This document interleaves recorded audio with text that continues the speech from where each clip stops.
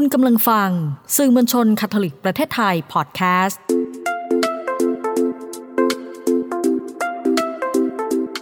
ซ่อนไว้ในจังหวะชีวิตพอดแคสต์ที่จะพาให้คุณไปพบกับคุณค่าที่ซ่อนไว้ระหว่างการเดินทางชีวิตกับคุณพ่ออนุชา ชัยเดช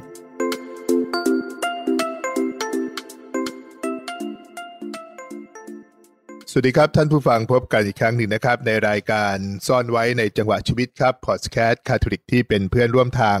ของทุกท่านนะครับฟังกันเพลินๆรับฟังเรื่องราวดีๆมีกำลังใจเสริมสร้างชีวิตที่ไปต่อสู้กับทุกๆวันครับในเดือนธันวาคมนี้เราเลือกตอนที่ชื่อว่า Book Club คาทอลิกครั้งที่1นะครับเป็นการรวมตัวกันของบุคคลที่มีความรักชอบอ่านหนังสือนะครับแล้วเราก็มีการพูดคุยกันครับมากัน3 EP กันแล้วนะครับตั้งแต่คุณปะการังเปิดเลยนะครับแล้วก็คุณแววแล้วก็คุณยีนครับสัปดาห์นี้ผมต้องทำหน้าที่บอกเล่าหนังสือที่เตรียมมาแล้วนะครับตอนแรกก็คิดหลายอย่างนะครับจะเอาหนังสือตัวเองมาก็แหมอายเขาเหมือนกัน เกรงใจดีกว่านะครับที่สุดครับก็เกิดแรงบันดาลใจนะครับสื่อมวลชนในประเทศไทยเนี่ยครับเขาก็ทำหนังสือพิมพ์อุดมสารหนังสือพิมพ์คาทอลิกนะครับแล้วก็หนังสือนิตยสารรายสัปดาห์นะครับก็มีนักเขียนประจำอยู่หลายคนทีเดียวนะครับหนึ่งในนั้นคือบสันติสุขเขาก็จะเขียนคุยกัน7วันหนนะครับวันหนึ่งครับผมก็นั่งอยู่ที่สื่อมวลชนแล้วก็ทำหน้าที่เป็นผู้อำนวยการปกตินี่แหละครับซิสเตอร์ก็มาส่งจดหมายให้ฉบับหนึ่งผมก็ดีใจเพราะว่าจดหมายกลายเป็นของแปลกไปแล้วนะครับเราไม่เคยเจอจดหมายเขียนมาแล้วก็ยิ่งดีใจเป็นเวอร์ชันที่2อันดับ2ก็คือว่าอ้าวส่งมาจากต่างประเทศจดหมายนั้นส่งมาจากประเทศญี่ปุ่นครับแล้วก็ผมก็ดูชื่อก็ไม่รู้จักไม่คุ้นนะครับแต่เมื่อแกอ่านนะครับสิ่งที่ต้องแบบถ้าเล่าแบบภาษาละครก็ผงะนะครับ ก็ต้องผงะเพราะว่าค่อยๆไล่อ่านไปนะครับเป็นจดหมายจากเมืองหนึ่งในประเทศญี่ปุ่นแล้วก็คนที่เขียนมาเป็นคนไทยเขาไปเจอหนังสือเล่มหนึ่งชื่อตุ๊กตาหมีขาวที่ประเทศญี่ปุ่นนั้นนะครับแล้วก็หนังสือตุ๊กตาหมีขาวเนี่ยครับก็เป็นหนังสือที่พอดีว่าสมัยก่อนเนี่ยครับความสุภาพครอบคลุมเยอะนะครับก็ไม่ลงปีไม่ลงอะไรเลยนะครับเราก็ติดตามคนไม่ได้แต่ว่ารู้ว่าเป็นบสันติสุขเนี่ยครับรวบรวมมาจากบทความที่เขียนคอลัมน์ประจำในอุดมสารนะครับแล้วก็คนเนี้ยนะครับที่อยู่ที่ญี่ปุ่นเนี่ยครับเขาก็บอกว่าเขาไปเจอหนังสือเล่มนี้เขาอยู่ในคุกแล้วก็หนังสือเล่มเนี้ยมันช่วยจันโลงใจเขาเขียนจดหมายฉบับนี้มาเพราะเขาเห็นที่อยู่ของสื่อมวลชนคาทอลิกนะครับเขาก็เลยอยากที่จะเรียนคำสอนเขาใช้คำว่าสภาพจิตใจของเขาเนี่ยย่ำแย่เครียดแล้วก็ท้อท้อใจนะครับโดยหวังว่าเรื่องราวที่เขาจะพบจากคำสอนของศาสนาคริสต์หรือจากพระเป็นเจ้าหรือจากข้อมูลที่เขาอ่านจากหนังสือตุ๊กตาหมีขาวเนี่ยครับก็ได้พบพระเจ้าของศาสนาคริสต์ว่าแบบเมตตาช่วยเหลือเขาก็เลยคิดว่าเขาอยากจะเรียนนะครับแล้วเขาก็ลงท้ายมาน่าประทับใจมากว่าเขาจะตั้งตารอคอยการตอบกลับมาของเรานะครับผมก็เลยเลือกหนังสือตุ๊กตาหมีขาวนะครับก็ไปค้นให้ซิสเตอร์ค้นให้หน่อยว่าแบบมันหน้าปกหน้าตาเป็นยังไงซึ่งจริงๆแล้วนะครับข้อค้นพบก็คือว่าบสันติสุขเนี่ยครับน่าจะรวบรวมหนังสือเล่มนี้ในปี 2537ซึ่งก่อนผมจะบวช1ปีนะครับเพราะฉะนั้นถ้าเกิดคนที่นั่งอยู่ก็จะพบสภาพหนังสือว่ามีหลายสีทีเดียวนะครับน้ำตาลเหลืองขาวน้ำตาลไหมอะไรเงี้ยนะครับแต่ว่าในตัวตนของหนังสือเล่มนี้เป็นความเรียงก็คือเหมือนกับว่าคุณพ่อก็เขียนประจำคุยกัน7วันหนเนี่ยครับแล้วก็เขียนเป็นตอนๆไปนะครับเสน่ห์ของงานเขียนของคุณพ่อก็คือเอาเรื่องของยุคสมัยมาตอบโจทย์เราจึงพบว่าในยุคสมัยนั้นเนี่ยเป็นยุคที่แบบดาวเทียมไทยคมนะครับกำลังเกิดขึ้นนะครับหรือว่าเพชรซาอุอะไรเงี้ยครับคือปัญหาของยุคนั้นแต่ว่ามาตอบโจทย์มาตีความในแบบคาทอลิกว่าจะต้องตอบเรื่องเหล่านี้ยังไงจะคิดยังไงแล้วก็แน่นอนว่าคุณพ่อก็บสันติสุขเนี่ยครับท่านก็มีชั้นเชิงในการใช้ภาษานะครับเพราะนั้นเนี่ยมันก็จะมีภาษาที่แบบสวยๆนะครับเช่นคุณพ่อจะเขียนเรื่องโฮมคือบ้านแต่ว่าโฮมเนี่ยอย่าให้มันเป็นเฮาส์คือที่พักเพราะถ้ามันเป็นเฮาส์เราไม่คุยกันมาอยู่อย่างเดียวมันจะกลายเป็นเฮลคือนรก แต่ถ้าเกิดเราอยู่ด้วยกันอย่างดีมันจะกลายเป็นเฮเว่นคือมันจะมีลีลาภาษาที่น่าสนใจแล้วก็ตอบโจทย์ชีวิตปัจจุบันด้วยนะครับผมยกตัวอย่างคือเมื่อมันเป็นความเรียงเนี่ยครับทิศทางของ เรื่องเนี่ยมันก็จะไปตามจังหวะเวลานะครับผมยกตัวอย่าง 2-3 เรื่องนะครับก็แน่นอนครับพระเอกของเรื่องก็ต้องเป็นตอนที่เขียนเรื่องตุ๊กตาหมีขาวคุณพ่อก็เล่าเรื่องง่ายๆครับคุณพ่อก็เล่าว่ามีคนให้ตุ๊กตาหมีมานะครับแล้วก็บอกว่าอย่าไปให้ใครนะก็น่ารักดีทรงคุณพ่อก็เหมือนคุณพ่อทั่วๆไปนะครับก็ได้มาก็เก็บไว้นะครับแล้วก็รักษาคำมั่นสัญญานั้นนะครับแล้วก็โยนตุ๊กตาหมีเนี่ยไปไว้หลังรถที่สุดก็หลงลืมตุ๊กตาหมีขาวตัวนั้นนะครับวันหนึ่งที่จะล้างรถหรืออะไรก็จะนึกขึ้นได้ตุ๊กตาหมีขาวก็ไปนอนแอ้งแม้งอยู่ทางเบาะหลังไปนะครับวันหนึ่งครับขณะที่กำลังทำธุระอยู่นะครับก็มีเด็กคนหนึ่งมาเห็นตุ๊กตาหมีขาวแล้วก็เด็กคนนี้ก็มองด้วยสายตาแบบอยากได้ครับคุณพ่อก็เลยบอกว่าเอาไปสิก็ให้เลยนะครับสายตาหรือว่าความสนใจของเด็กต่อตุ๊กตาเนี่ยมันก็มีมากกว่าคนที่ให้คนที่ได้รับคือคุณพ่อนะครับคุณพ่อก็สรุปเรื่องนี้ว่าบางอย่างเนี่ยมันมีคุณค่ากับคนอื่น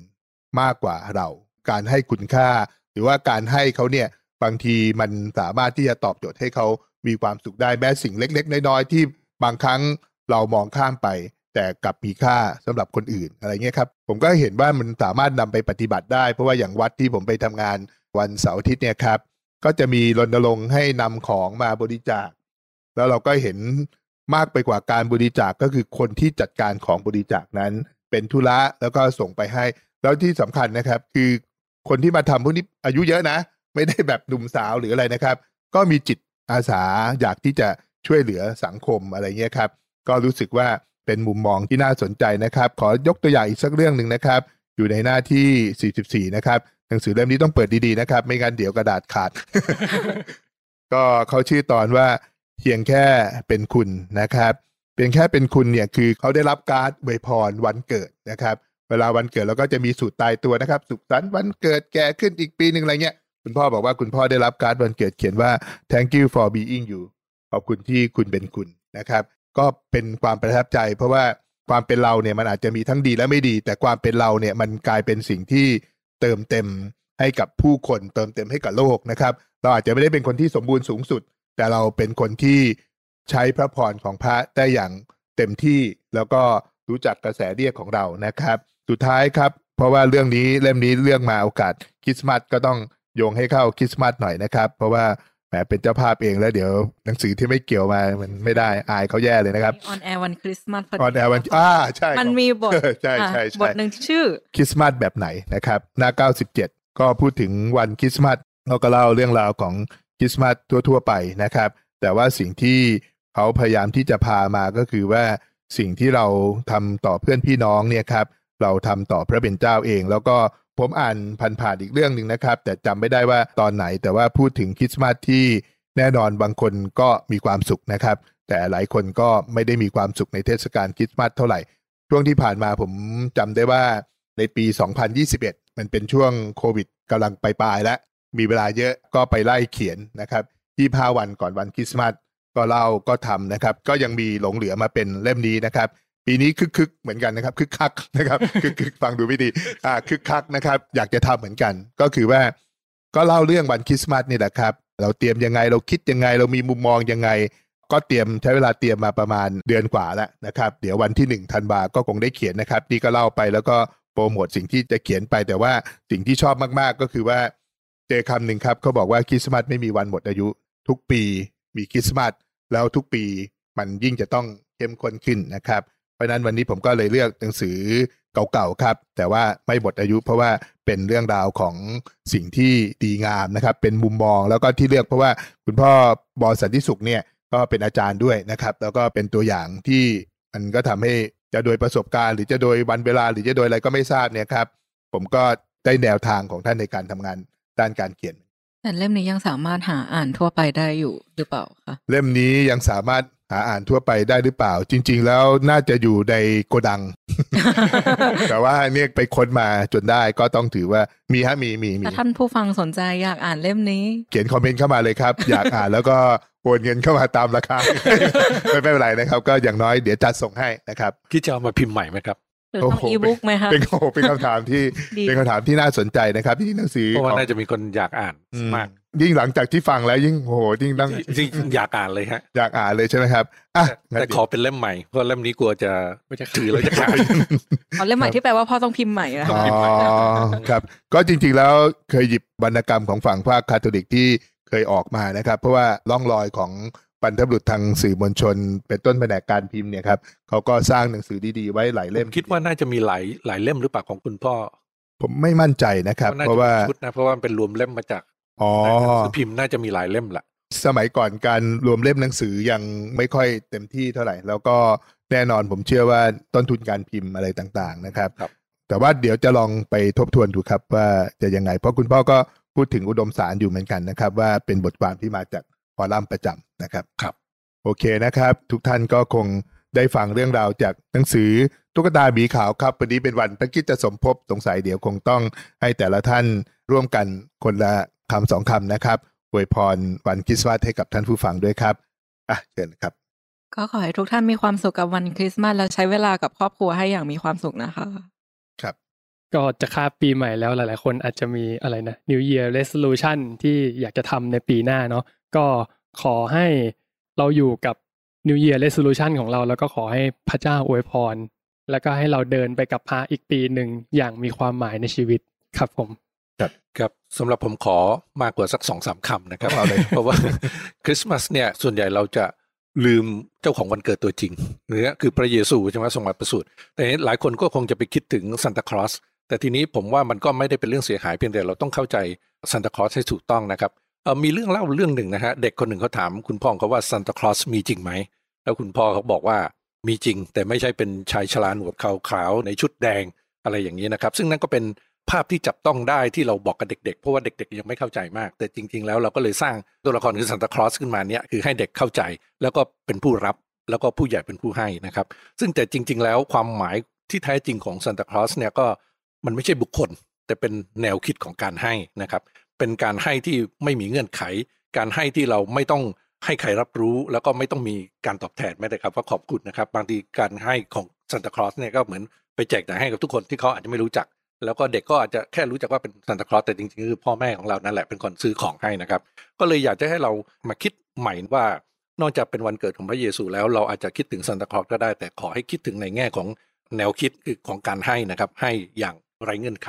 ซึ่งนั่นก็คือเป็นคำสอนของพระเจ้าอยู่แล้วนะครับเพราะนั้นก็ในเทศกาลนี้ก็เป็นเทศกาลแห่งความสุขวันคริสต์มาสก็อยากให้ทุกคนนอกจากให้กับครอบครัวของเราเองแล้วก็ให้แบ่งปันให้กับคนอื่นทั่วไปด้วยนะครับขอให้มีความสุขในวันคริสต์มาสครับครับก็ thank you for being you นะครับก่อนอื่นหมดก็ต้องขอบคุณทุกท่านที่เป็นตัวของตัวเองนะครับแล้วก็เป็นในความที่พระผู้เป็นเจ้าได้ทรงปรารถนาให้เราแต่ละคนเป็นนะครับสุขสันต์วันพระคริสตสมภพนะครับแล้วก็วันคริสต์มาสที่แท้จริงก็คือวันที่พระเยซูเจ้าทรงมาประสูติเพื่อเราแล้วก็ส่งมอบความรักให้กับโลกครับคริสต์มาสจริงไม่มีโอกาสที่จะหมดอายุได้เพราะว่าความรักเป็นสิ่งที่ยิ่งให้ยิ่งได้ยิ่งเติมเต็มยิ่งเพิ่มพูนนะครับครับหยิบเรื่องที่ซ่อนไว้มาบอกเล่าหยิบเรื่องราวดีๆมาแบ่งปันกันนะครับสัปดาห์หน้าเราพบกันในเดือนมกราคมครับเป็นวันต้นปีเรายังมีบางอย่างที่จะส่งต่อให้กับเรื่องราวของบุ๊กคลับนะครับแล้วก็มันจะเป็นโอกาสต้นปีเลยนะครับเพราะฉะนั้นเราก็พบกับเรื่องราวเหล่านี้ในช่วงต้นปีสักสัปดาห์หนึ่งนะครับสัปดาห์นี้คงต้องลาไปก่อนนะครับสวัสดีครับ